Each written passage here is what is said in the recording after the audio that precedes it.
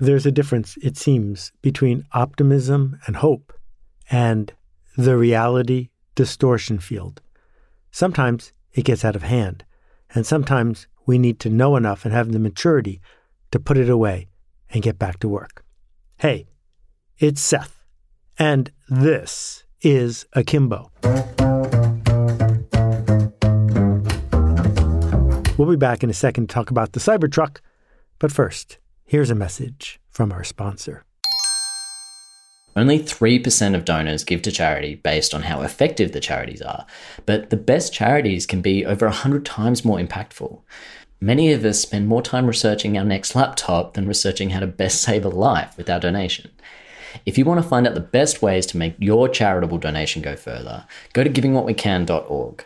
I joined the Giving What We Can community over 5 years ago, and it was one of the best decisions I ever made. If you want to do the same, that website was givingwhatwecan.org. I got this question the other day about something that I had said about Tesla and their Cybertruck.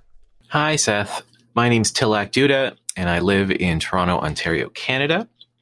I wanted to ask a question about something that I felt was a bit of a apparent contradiction in some of the things that you've talked about previously. This is an opinion I think you shared in a recent podcast that you were asked to be a guest on. It had to do with this Tesla Cybertruck design. And in the podcast, your opinion, I think that you shared, was that you felt that Tesla had made a big mistake with their design of the Tesla Cybertruck because it failed to take into account what pickup truck owners wanted from a pickup truck. And it was surprising to me to hear that opinion, because to me, when I first heard about the Tesla Cybertruck, I think I even made a connection between the design, the crazy design, and the idea of the purple cow. Now, I contradict myself all the time, but this is not an example of me contradicting myself. So let's start at the beginning. For a very, very long time, creators, musicians, artists, playwrights, authors, and business people needed to use optimism to get other people on their side. You cannot prove that your symphony is going to be a hit. You cannot prove that your book is going to be any good, not until it's done. You can't get funding for your business after you've made your business successful. You need the funding before you've made your business successful. So, how to make all those things work? Well, we spin, we hype, we hustle. We put ideas in front of the people who need to hear them, who are in the business of hearing them, and we predict a future that isn't here yet. But Steve Jobs took it way further, and he did it with the aid of technology, because technology changes the system. Technology changes the game. And it became known as a reality distortion field. And so Steve could walk into a room filled with people who knew what a DOS computer was and describe to them the magic of the Mac long before the Mac was a real thing. He could do the same thing with his keynote talks that were watched by millions of people around the world, where he would say, and just one more thing, and then describe something that wasn't real. And sometimes the things he described never happened. And other times, when they did happen, they weren't nearly as good as he said they were going to be. But technology being what it is, Moore's Law being what it is, the technology caught up. That people were eager to get on the bandwagon because they wanted to see things get better. Well, amplify this by social media, and what we end up with is reality distortion field as a business model, as a way of getting elected when you have no plans, intent, or ability to do the things you say you're going to do when you're running. Or see how the reality distortion field is used by others in the tech space to describe things like, self-driving cars that are not here yet, that aren't going to be here anytime soon, but that were not only promised, but sold for real money years and years ago. The reality distortion field lies directly next to trust, because sometimes we want to believe that reality can be distorted, and we're more likely to trust the leader that promises they will do their best. And other times, when we discover that it never really was going to work, it starts to feel more like manipulation or a scam. And I think we're seeing the frustration of some people who have a Tesla because the fit and finish is so poor, because the customer service is so terrible, because the self-driving hasn't arrived, because it's a little too much hype and not quite enough reality. So what's the difference between Musk and Jobs? Well, alas, Steve passed away and Tim Cook took over. And Tim Cook, when he took over, said, I'm going to stop distorting reality and I'm going to do two things instead. One, I'm going to make this the most valuable company in the history of the world over and over again, churning out profits. And two, I'm going to make sure that the world is rebuilt around this computer in a pocket. And he has done both of those things. That Apple's project is no longer to dance with technology, to invent things that haven't been invented yet. Their project is to cross the chasm, to get their phone, their luxury device, into as many pockets as they possibly can. And they have succeeded, and they continue to succeed. Because crossing the chasm, as Jeff Moore has written about, getting to the other side, away from the early adopters, the innovators, the people who want the cutting edge, and getting to the people who want the thing that everyone wants, that is not easy to do. Netflix did it. At the beginning, Netflix was a service for people who didn't find what they were looking for at Blockbuster. Most people could walk into a Blockbuster and say, yeah, there's enough movies here, I'm fine. But if you wanted a documentary about something that happened thousands of miles away, Netflix was your only choice. To get to the other side, Netflix has to broadcast things like Squid Games and reality shows and the British Baking Show and all the other stuff that the original Netflix subscriber might have snorted at. That the other side is filled with people who want the regular kind. And so we come to internet troll Elon Musk. Elon Musk likes living with the early adopters. It has made him very rich and powerful and famous. And he likes being famous and being talked about. So if you're listening, Elon, you're welcome. I'm talking about you. When it came time, after the Model S, after the Model 3, after the Model X, to launch the Cybertruck, he and his team had a choice. On one hand, they could have done what they've done before. Make a commotion, make a ruckus, get more attention, have controversy happen, make very big promises, collect deposits, and then see what happens. Or they could cross the chasm. The chasm means that the people who wanted something that's new are different than the people who want something that works. So in the United States, the number one best-selling vehicle is not a car. It is the Ford F-150 pickup truck. Some years, Ford makes enough money from that one vehicle to pay for the losses of all their other divisions. It had accounted for more than 100% of their profit in at least 1 year that I know of. The Ford 150 pickup truck works, and it works in two ways. One, it's a vehicle where parts are readily available and it does what you want it to. And two, it works because it's a vehicle that doesn't call attention to itself. If you look at the tradespeople driving around your town, you will see that they're either driving a Ford 150 pickup truck or a van, a panel truck, the normal kind that doesn't say, I've got money to burn, please look at me. It says, I've got a job to do, and this is how I'm going to get it done. When Ford launched their electric pickup truck, it was a sensation. They're already shipping it, and they have a waiting list of paid deposits that will last 3 years. The Ford F-150 pickup truck satisfies Ford's objectives, which are 1, give people a reliable vehicle at a good price, and 2, make the transition from internal combustion engines to electric cars that do what they're supposed to do. Musk could have done this first. He had a head start on Ford. He could have leapfrogged way ahead of the Ford Lightning and just captured the market. It depends on your goal. If your goal, which he has said is his goal, is to get everyone in America to drive an electric car, the right thing to do was to build a boring truck that would make the Ford F-150 obsolete because it would satisfy the objectives, the goals, the desires of the mass market. Or you could do a live launch event where you could foolishly throw a steel ball at the supposedly bulletproof windows of the truck and watch them break in front of everybody. Also, establishing a meme that lets potential buyers know that kids in their neighborhood might, throw a rock at their window because that's what the owner of the company did, and make big promises about when it was going to ship and not keep them, which you can do when you have a reality distortion field, which you can do when you're riding on the cutting edge of technology. But the Cybertruck isn't on the cutting edge of technology. We have the cutting edge of technology in electric cars. Lots of companies are on the cutting edge. What you need is to cross the chasm, to change the culture. And so the purpose of this rant is not to pick on Tesla.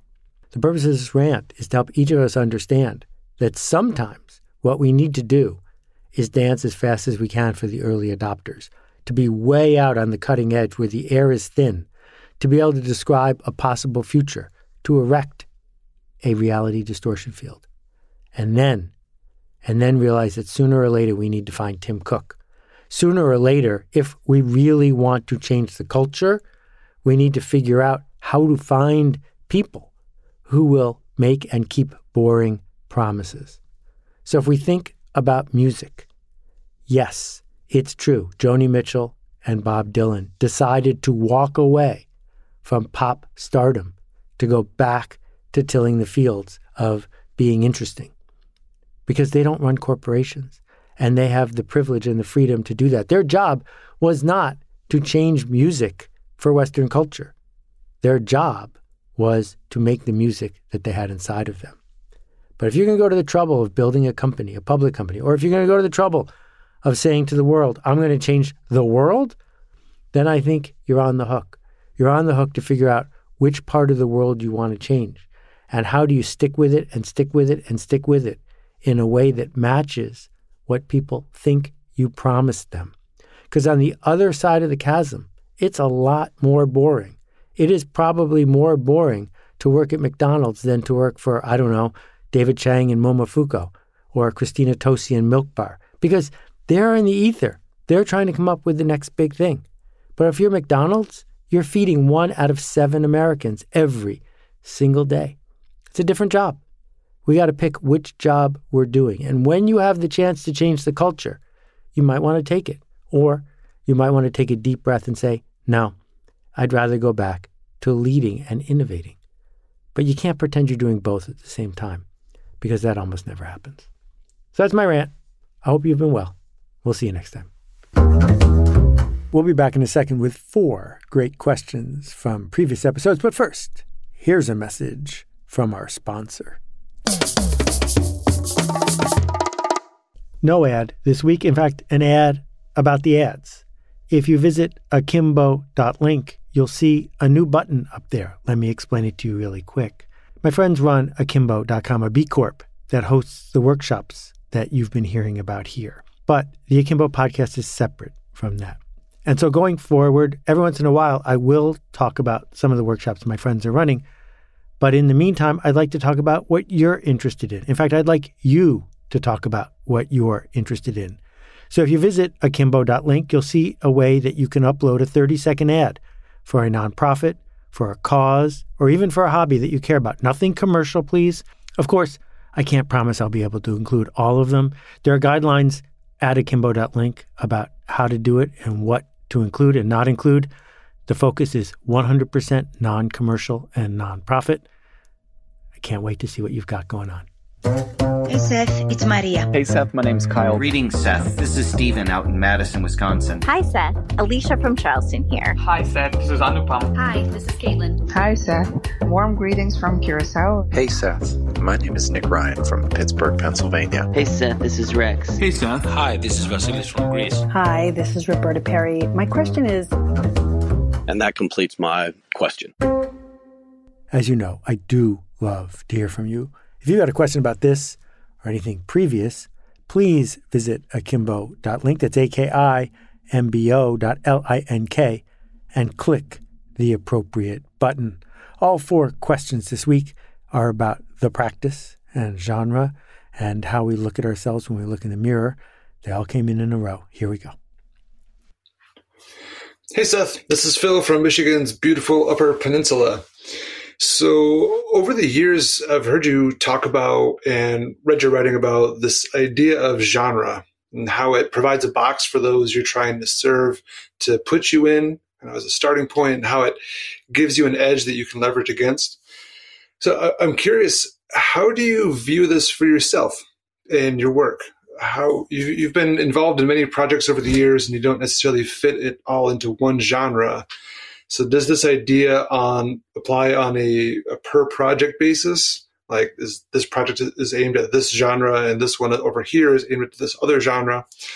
Or is there this overarching genre that you view your work through?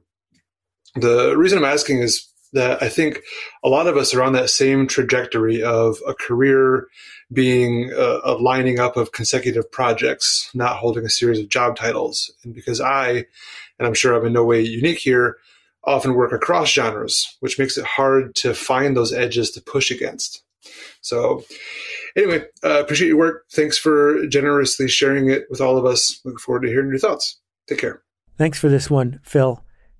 When somebody in the world is considering a new project, whether it's a business-to-business sale, a job they're going to apply for, a book they're going to buy, or a flavor of ice cream, they begin by thinking about the genre. Because if it's too far outside of the genre, it's not worth them considering. If you're a vegetarian, you don't go to a steakhouse. It's just not even worth looking at the menu because it's outside of the genre you are looking for.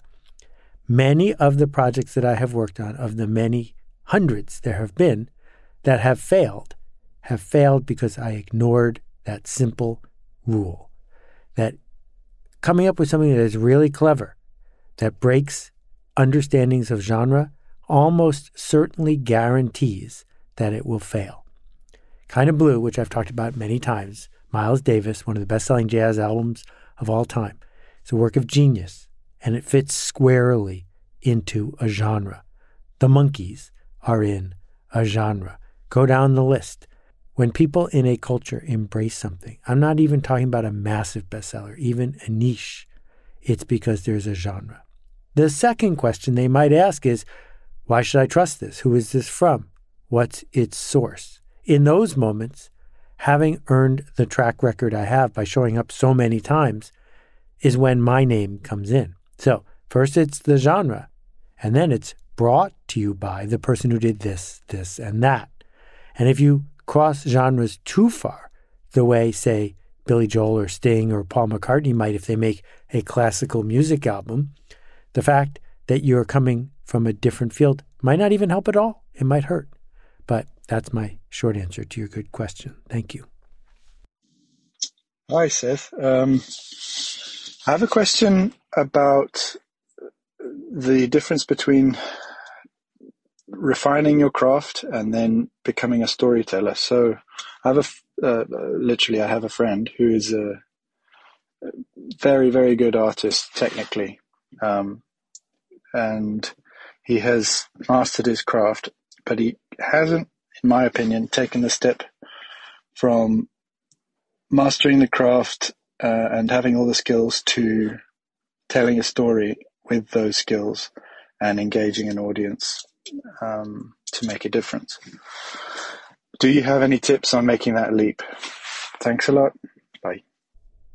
Thank you for this one, Ross. It's a really great distinction. Turns out that craft, when we're talking about painting or photography, is the cost of entry, but it is woefully insufficient because over time, more and more people earn a craft. That doesn't make you stand out because you haven't added the emotional connection that comes from the art of doing something that might not work, the art of making connection, the art, as you said, of making a story. And art always comes fraught with risk. Because if you're skillful, you can point to the fact that you can play with perfect pitch. You can point to the fact that you can represent whatever it is you're looking at as well as the camera can. Craft is fine, but craft is safe. And if someone wants to go to the next level. Call it not the next level, but to a different place. In order to do that, they have to sign up for the fact that it might not work, that they are about to engage in a journey that many people will not understand, that some people will actively dislike. That is the work that we are doing when we are making art, because we want to connect with someone in a way they haven't been connected before. If your slogan is, you can pick anyone, and I'm anyone, then you don't really get it yet. Hey, Seth, it's Mark here from Australia. Really loved that last episode on beauty and the connection that you made at the end back to status roles, and that the culture is kind of defining what beauty is, and that's changing all the time. It made me think back to a podcast episode I'd listened to of two of your favourite people. Krista Tippett was interviewing Jacqueline Novogratz, and Jacqueline was reflecting on this moment. I think she was at some award ceremony or something where she'd presented in LA, and after the event she was surrounded by a lot of people who would be, by all definitions from our culture, considered very beautiful, with all the kind of high heels and so on as you talk about. And they were asking Jacqueline about her purpose, and they were saying that they, despite feeling like they have everything that the world would tell them that they should have, they were lacking in that department. And we're asking Jacqueline for her advice, and Jacqueline said, I think we're actually asking the wrong questions. And instead of asking, how can I be beautiful, or how can I be rich, we could reframe that question to be, how could I make someone else feel beautiful, or how could I make someone else not rich, but empowered financially, and effectively, how can I show up for the marginalized? And that is where purpose comes from. So I wondered if you'd riff a little bit on that. Obviously, in my space, leading a not-for-profit, status roles exist too, and we're trying to, in a way that's not narcissistic or centered around unhelpful ego or identity sort of stuff, really celebrate people who are showing up generously and creating that beauty and empowerment for other people. I'd love it if you could riff a little bit on what Jacqueline was talking about there around the power to reframe those status roles and what beauty looks like, so that we are celebrating people who are generous and who are like conduits for resources to flow through them. And maybe because of the definitions of the culture around beauty, they might receive a lot of privilege and resources. And how can we actually say, no, the beautiful person isn't the one with all those high heels or that particular car, or whatever it might be, but the person that allows themselves to be a conduit for those resources to flow through them to other people that need them more than ever. So would love to, if you could riff on that a little bit. Thanks for your work, Seth. Thank you for this one, Mark. And just hearing Jacqueline's name brightens up my soul. She is brilliant and has helped an enormous number of people truly around the world live a better life. And I think part of what she is getting at is this. Dignity is not based on scarcity. And dignity is something that is very hard to claim for yourself and particularly easy to offer to someone else. And if people are worried about beauty in the sense of high heels, or in the sense of, ripped pectoral muscles earned at the gym, or a fancy haircut, those people are looking at the world through status, through scarcity, and through a mirror. They are looking at themselves. They want to be picked. They want to be respected. But what it means to show up to offer other people dignity is to say, I see you. I have a hunch for what you need. Here, I am offering this to you, not with a sense of scarcity because now I don't have it either, but with a sense of abundance. Because if I can offer you dignity, now we both earn dignity. And so Jacqueline, who is a Stanford MBA with a long history of understanding capitalism, is saying to capitalists, there's a kind of patient capital that it's easy to forget. Not that fake Nobel Prize Milton Friedman selfish short-term thinking, maximize shareholder value today sort of capitalism, but the capitalism that says when we engage with other people and bring them to our table and go to their table, we are offering them a sort of dignity. And if we can do that with patience and we can do that with abundance, we discover that that might be where purpose comes from. Hi, Seth. This is Shar from Toronto. I wanted to just start by saying thank you. Thank you for everything that you do Whenever I feel doubt, I listen to your podcast or read your content online or some of your books. The practice in particular, I feel like it changes me every time that I read it. So thank you so much for making me and all of us so much stronger. The question that I have for you is related to my latest venture. I started my own company teaching kids leadership skills, and I gave up my classic, corporate gig to do this full time. And I am mostly always scared, hopeful most days, excited most days, but scared often. And my question for you is, how do you, especially in the early days, how did you stay focused on forging the path ahead when the noise of others' judgment is so loud? And maybe this is my fear talking, but I feel like everyone's waiting for me to fail because it's just so common for a new business to fail. And I feel so vulnerable and exposed to the world.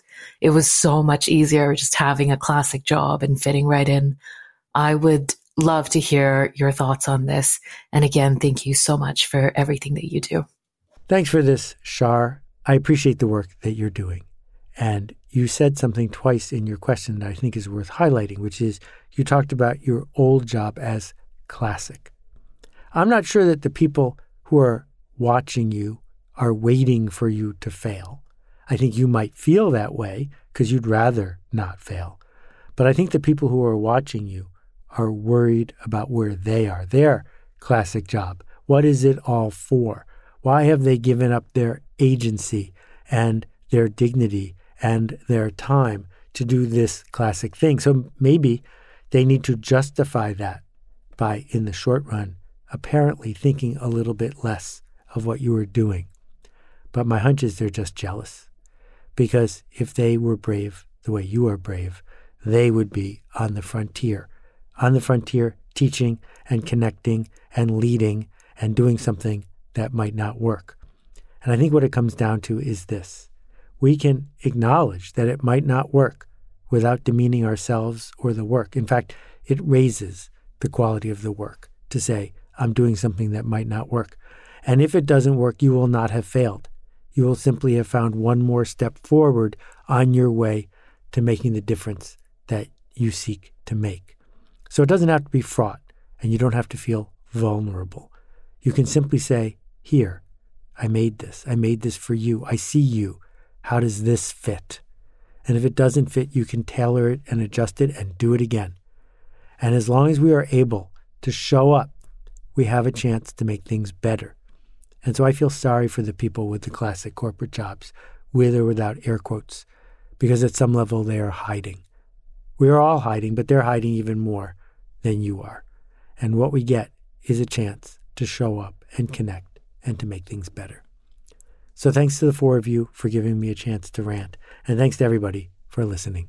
We'll see you next time. There's a big problem that's changing everything about the world as we know it. Carbon and the impact of humans on the earth. We talk about it with words like climate change and global warming. But there's just two really important things that you need to know about it. First, this is an overwhelmingly big problem. So much so that it's likely that you feel as though your choices don't matter in the face of it. Second, that overwhelming feeling that I just mentioned, it's intentional. It was put there by design. The industries that make the biggest environmental impact have a vested interest in you feeling overwhelmed and powerless. They've marketed, lobbied, and schemed to create that feeling in all of us. In short, we've been lied to. But here's the good news. There's a lot you can do to make a difference. And the other good news is that there's still time. The Carbon Almanac is a book and project about these problems and what we can do to solve them. It was created and run by volunteers on the premise that it's not too late, but none of us can fix this problem on our own. We need each other. There are many ways to get involved, but simply learning more is a great start. Here are 3 steps you can take. First, go to thecarbonalmanac.org and sign up for the Daily Difference emails. They give you a short thought and a practical action that you can take alongside thousands of others every day. Second, get the Carbon Almanac book. It's full of facts, articles, graphs, and art. It's beautiful and fun to engage with. It's all footnoted and fact-checked. And importantly, it's made by volunteers whose only agenda is to solve these systemic Issues. You can find it wherever books are sold. Finally, since you're listening to a podcast, search for the Carbon Almanac wherever you're listening. You'll find the Carbon Almanac Podcast Network and a few shows featuring expert insight, discussion, inspiration, and ways to take action. There's even a show just for kids. Do what appeals to you. Just do something. There's still time to make a huge difference in the future of the planet, but we can't solve this on our own. Join us.